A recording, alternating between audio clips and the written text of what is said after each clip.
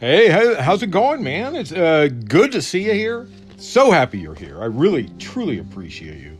It's Friday, May 28th, 2021. Friday, May 28th, 2021. Season 2, Episode 2. PVTV, Political Views TV Podcast. That's what you Google to find me. Tell your friends to Google Political Views TV Podcast. I'll show up right at the top of the search. I truly appreciate you. I really do. And bring someone along with you today or over the weekend. Say, hey, check this guy out. He's been doing it for a year, and he hates it, but he still does it. Or you know what? You can tweet to me questions, insights, or if you want to fight with me, bring it on. Tweet to me at Cyberclops, CYBERCLOPS.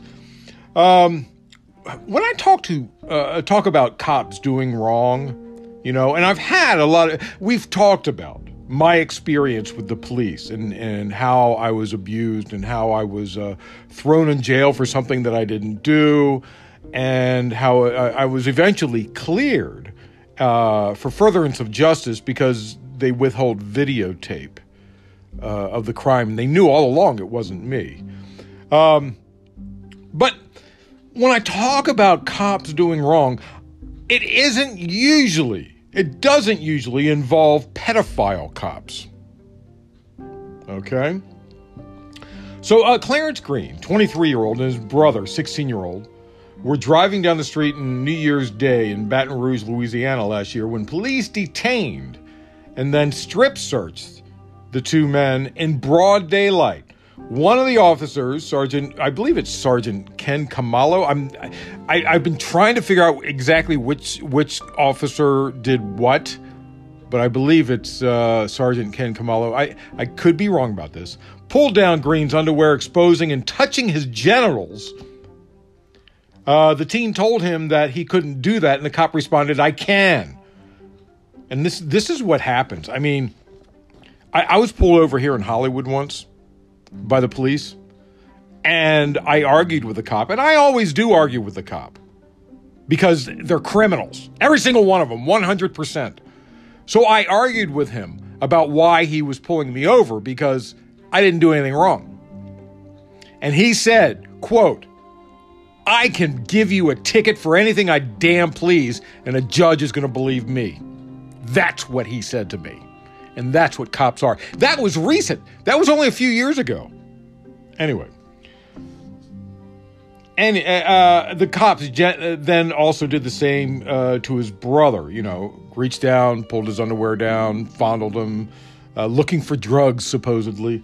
The Green family filed a federal lawsuit against the city and won $35,000 civil rights settlement last week, according to the local station. The case was dismissed after the settlement. The incident, which happened because cops were looking for drugs, was recorded on police body cam footage. Let me just say, that attorney sucked. That should have been $3.5 million, not $35,000. Are you kidding me? That kind of a violation? This is unbelievable. But let's just add insult to injury. The pedophile cops are still on the force. After cops strip searched the brothers, they brought the teen to his family home. In body cam video, Green can be seen asking his mother to call an attorney. That's when Officer Troy Lawrence Jr. tells the handcuffed 23-year-old sitting in the police car, "If you don't shut the fuck up, I'm going to come in and fuck you up." Threatening a witness. This cop needs to be in prison. Both of them need to be in prison. During this exchange outside the home, another cop, Sergeant Ken Khumalo, can be seen on body cam footage entering the house and then drawing his gun, then walking around the residence. Green was jailed for months after the incident because cops allegedly found a gun on him. Really? The fake planting thing? Allegedly fake planting? We're going to go with that? That extra gun, that extra backup gun that you have, numbers filed off so it's not connected to you? Really? We're going to go with that. Green, we know cops do it. We already know it. Green was ultimately indicted for unlawful possession of a firearm. He was sent in jail for several months until the government abruptly sought to drop the charges with little explanation. The federal judge overseeing the case, Judge Brian A. Jackson of the U.S. District Court for the Middle District of Louisiana, wrote, "The state agents in this case demonstrated a serious and wanton disregard for the defendant's constitutional rights, first by initiating a traffic stop on the thinnest pretext." That thing, most definitely. They do that all the time. It's, do I smell marijuana? Do I smell alcohol? Do I smell marijuana? And they've already found that that is way too thin in several cases. And then by haphazardly invading the defendant's home, weapons drawn, to conduct an unjustified, warrantless search. Such an intrusion in abject violation of the protections afforded by the Fourth Amendment of the United States Constitution, which protects citizens against unwarranted governmental intrusions in their homes, may justifiably be considered to be a trespass subject to prosecution under Louisiana law. And I hope they prosecute these cops. I want these cops in prison. You don't fondle children. All of the officers involved in this incident have continued to work on the force, and no punishment has been handed down for the cop who exposed and touched the teenager and his older brother or any of the other officers. They're all still on the force. Louisiana State Representative Ted James said he believes qualified immunity, or the inability for individual officers to get sued, is to blame for disturbing overreach of power by the Baton Rouge cops last year. And remember, qualified immunity is one of the things holding up the Justice and Policing Act, the George Floyd Justice and Policing Act. Republicans don't want qualified immunity removed. Republicans are protecting pedophiles. Mitch McConnell is protecting pedophiles. Now that I have your attention, let's try and fix the world. A group of Senate Republicans have unveiled a $928 billion infrastructure proposal to counter. You know what? Sometimes things go in my head, like this sentence. A group of Senate Republicans, it says has unveiled, which is true when you consider it's a group. But if you consider the word group as several people instead of a single group, it should be have. I'm so weird when it comes to grammar. A group of Senate Republicans have unveiled a $928 billion infrastructure proposal to counter President Biden's plan for nearly $2 trillion bill. But is it really $928 billion, or is it just artistic accounting? I mean, really? The proposed outlines a significant increase from the most recent GOP plan of, $568 billion. The new version, is actually less if you think about it. The new version includes additional money for roads, bridges, water, rail, and airports, but the majority of the proposal spending is part of an existing baseline plan for investments. Let me say that in other words. The total new money is just $257 billion. Republicans plan to pay for the vast majority of the spending by repurposing funds Congress has already approved for other projects. They are primarily targeting unspent money meant for COVID-19 relief. Republicans want to take money that was already allocated and use it for something else. Sort of like when they take defense spending, like when Trump took defense spending last year and said, I'm going to take some of this defense spending from the Pentagon and use it to build a wall. In a statement, White House officials called the Republican counteroffer encouraging. I wouldn't have used that word, but said they were concerned about the proposal to use COVID-19 relief funding to pay the plan, and that some concerns remained about funding proposals for VA hospitals, rail transit, lead pipes, and climate. Biden said he plans to meet with Republican senators on infrastructure talks next week. Who is Alan Weisselberg? Assorted news reports have identified Weisselberg, the chief financial officer of the, that would be the CFO, of the Trump Organization, as a key figure in the criminal and civil investigations of the Trump business being conducted by the New York Attorney General and the Manhattan District Attorney, who recently impaneled a grand jury to review evidence against the Trump company, its executive, and possibly Trump. Moreover, the New York Times reported that Weisselberg himself is being criminally investigated for possible tax fraud, raising the prospects that the investigators are looking to flip him into being a cooperating witness. Uh-oh. Whoa. Now there's more trouble for Weisselberg and Trump. Previously unreported emails show that Weisselberg is tied to the inauguration scandal. The Trump inauguration case, you've heard of that, I'm sure. I've talked about it before, which is currently being investigated by Attorney General of Washington, D.C. The inaugural committee grossly overpaid the Trump hotel chains for events far beyond what they would normally charge, and that's what it's primarily about. Man, it's really hitting the fan, ain't it? In China-Russia news, Russia-China, Russia-China, China-Russia.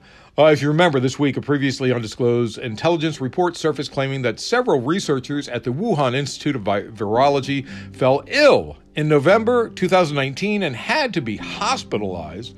Oh, it was just a minor cold. It wasn't anything special. That's what they're saying.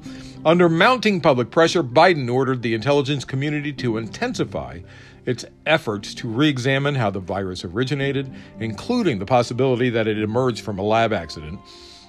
Naturally, China had something to say about that. Nuh-uh, you did it to me. I didn't do it to you. You did it to me. Whatever you say bounces off me and sticks to you like glue. That's what they said. That's their official statement. I think that was an exact quote. I could be wrong. Chinese Foreign Ministry spokesperson Zhao Lijian said the U.S. doesn't care about facts or truth at all. Neither is it interested in a serious scientific study on the origins. Its only aim is to use the pandemic for stigmatization and political manipulation to shift the blame. Zhao then referred to a Fort Detrick U.S. Army biomedical research laboratory in Maryland that was linked without evidence to the virus by Chinese officials and state media outlets. So China is saying, hey, you know what? It wasn't me, it was you. What secrets are hidden in the suspicion-shrouded Fort Detrick and the over 200 U.S. biolabs all over the world? Zhao added that the U.S. owes an explanation to the world. Oh, come on, really? Yeah. In Russia-China news, Russia-China, China-Russia, Russia-China. The Biden administration informed Russia yesterday that it will not rejoin a key arms control pact, even as the two sides prepare for a summit next month between the leaders. U.S. officials said Deputy Secretary of State Wendy Sherman told the Russians that the administration had decided not to re-enter the Open Skies Treaty, which had allowed surveillance flights over military facilities in both countries before President Donald Trump withdrew from the pact. They don't really need the treaty because the U.S. is going to go over those sites, and Russia can't stop them with the spy planes that we have. As a presidential candidate, Biden had criticized Trump's withdrawal as short-sighted from that treaty. Yesterday's decision means only the New START treaty will remain in place. That is the only current arms treaty. The State Department said the United States regrets the treaty on open skies has been undermined by Russia's violations. In concluding its review of the treaty, the United States therefore does not intend to seek to rejoin it, given Russia's failure to take any actions to return to compliance. Further, Russia's behavior, including its recent actions with respect to Ukraine, is not that of a partner committed to confidence building, which I would agree keeps getting worse for Russia. In more Russia-China news, Russia-China, China-Russia. The hackers behind one of the world's worst data breaches ever to hit the U.S. government have launched the new global cyber attack on more than 150 government agencies, think tanks, and other organizations, according to Microsoft. The group, which Microsoft yesterday called Nobelium, targeted 3,000 email accounts at various organizations this week, most of which were in the United States. It believes the hackers are part... Let me just say, Don't click on anything in emails. Never click on anything in emails. If you know what it is, don't click on it. Search for it. Find it yourself. That's what I do. I never click on anything in emails. I don't even mouse over anything in emails. There are programs that if your mouse goes over something, it automatically launches it. So don't even mouse over stuff. Anyway, it believes the hackers are part of the same Russian group behind last year's devastating attack on SolarWinds that targeted at least 9 U.S. federal agencies and 100 companies. At the time of the SolarWinds hack, U.S. intelligence and law enforcement agencies said the group responsible likely originated in Russia, adding that the attack was believed to be an act of espionage. The latest disclosure shows how Russia has been undeterred by recent U.S. efforts to hold the Kremlin accountable and bolster cybersecurity following the SolarWinds campaign. James Lewis, a cybersecurity expert at the Center for Strategic and International Studies, said the Russians have a campaign plan for massive attacks against U.S. targets for which they have no incentive to stop. They aren't afraid of the U.S. response. They are testing the new administration. Today, Kremlin's spokesman Dmitry Peskov refused to comment on the specifics of Microsoft's allegations. The idea that Putin can pull this crap, honestly, after announcing a summit with Biden is disturbing, and Biden should pull out pending the arrest in Russia, an extradition of the hackers. That's what I say. Moving on. At least two more Russia. At least 2 European airlines have been refused permission to fly to Moscow by Russian authorities after the carriers requested to fly an alternative route bypassing Belarusian space. Russia's move, underlining Moscow's support for Belarusian President Lukashenko's regime, come as the European Union molds fresh sanctions against Belarus following what leaders have described as the state-sanctioned hijacking of a passenger flight over Belarus on Sunday. And now Lukashenko is meeting with Vladimir Putin in Sochi today in a critical display of Moscow's support for Lukashenko's regime. And that's a day after the UN Civil Aviation Agency announced it would investigate Sunday's diversion of the Ryanair plane and the arrest of the journalist. Yeah. You know, it's funny. Lukashenko doesn't want Russia, but Vlad Putin does want Belarus. They want that country back. So I don't know, man. We'll see what happens. Human rights advocates and journalists applauded the Israel newspaper Haaretz for its unprecedented cover story yesterday featuring the photos and stories of 67 Palestinian children who were killed in the bombing campaign by Israel Defense Forces. This is the price of war, read the headline. Haaretz leans to the center-left editorially, while Israel's mainstream far-right media has not covered the Palestinian casualties of the IDF's military campaigns and the Israeli government's violent policies, and that's according to the journalist Khalid Diab. The United Nations Commissioner for Human Rights said yesterday that Israel's most recent airstrikes on the Gaza Strip, which killed more than 200 Palestinians and, of course, those 67 children and decimated civilian infrastructure, including schools, may constitute war crimes, and also warned that preventing further escalations of violence depends on addressing the fundamental issues of displacement and ongoing occupation.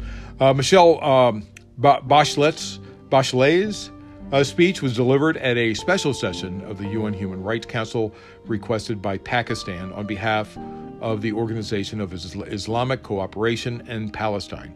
The United States, which provided diplomatic and military support to Israel throughout its latest assault on the occupied Palestinian territories, did not sign up to address the talks, where it has observer status, appearing to shun this ninth session held on Gaza since 2006.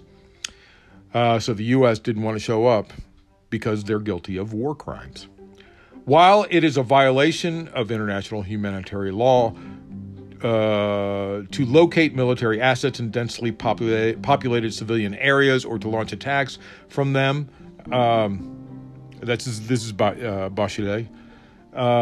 She said it in an apparent reference to Hamas, whose projectiles only killed 10 people in Israel. One child, to be perfectly open. I believe it was one child. The actions of one party does not absolve the other from its obligations under international law. In other words, yeah, Hamas shouldn't be doing that, but that doesn't mean, okay, two wrongs don't make a right. You learn that in frickin' kindergarten. Bachelet noted Israel's attacks on the densely populated Gaza Strip, home to 2 million people, raise serious concerns of Israel's compliance with the principles of distinction and proportionality under international humanitarian law. If found to be indiscriminate and disproportionate in their impact on civilians and civilian objects, such attacks may constitute war crimes by the U.S. too, since we're aiding.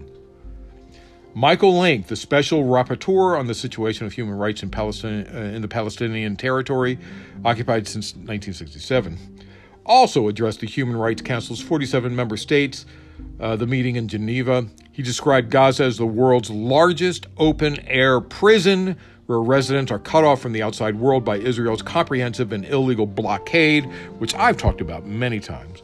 The council-appointed experts said that Israel's occupation has become as entrenched and as sustainable as it has become. The international community has never imposed a meaningful cost on Israel for acting as an acquisitive and defiant occupying power. It's saying that we're not doing anything to Israel, and that's emboldening them, basically. Moving on, the Biden administration is facing backlash from climate activists and scientists after filing a court briefing Wednesday in defense of a major Trump-era Alaska drilling project that expected to produce 160,000 barrels of oil a day over 30 years. A plan that runs directly counter to the White House's stated goal of slashing U.S. carbon emissions. Approved by the Trump administration in October of last year, fossil fuel giants ConocoPhillips, multi-billion-dollar Willow Master development plan aims to establish several new oil drilling sites in part of Alaska's National Petroleum Reserve and construct hundreds of miles of pipeline. More pipeline. In a briefing submitted in the U.S. District Court for Alaska on Wednesday, Biden administration lawyers defended the Trump agency's decision to greenlight the project. The Biden administration's filing does not explain how support for the massive drilling project, a top priority of Alaska's Republican Senator Lisa Murkowski and Dan Sullivan, comports with the White House's pledge just last month to cut U.S. carbon emissions in half by 2030. But if you're political, you understand. Maybe that Lisa Murkowski is doing a lot of voting with Democrats on several Senate bills, and including the one to investigate the insurrection that most Republicans will not do. So maybe she's being rewarded for that. It's very possible. After a federal judge rejected $2 billion class action proposal from Bayer. Oh, by the way, we're moving on.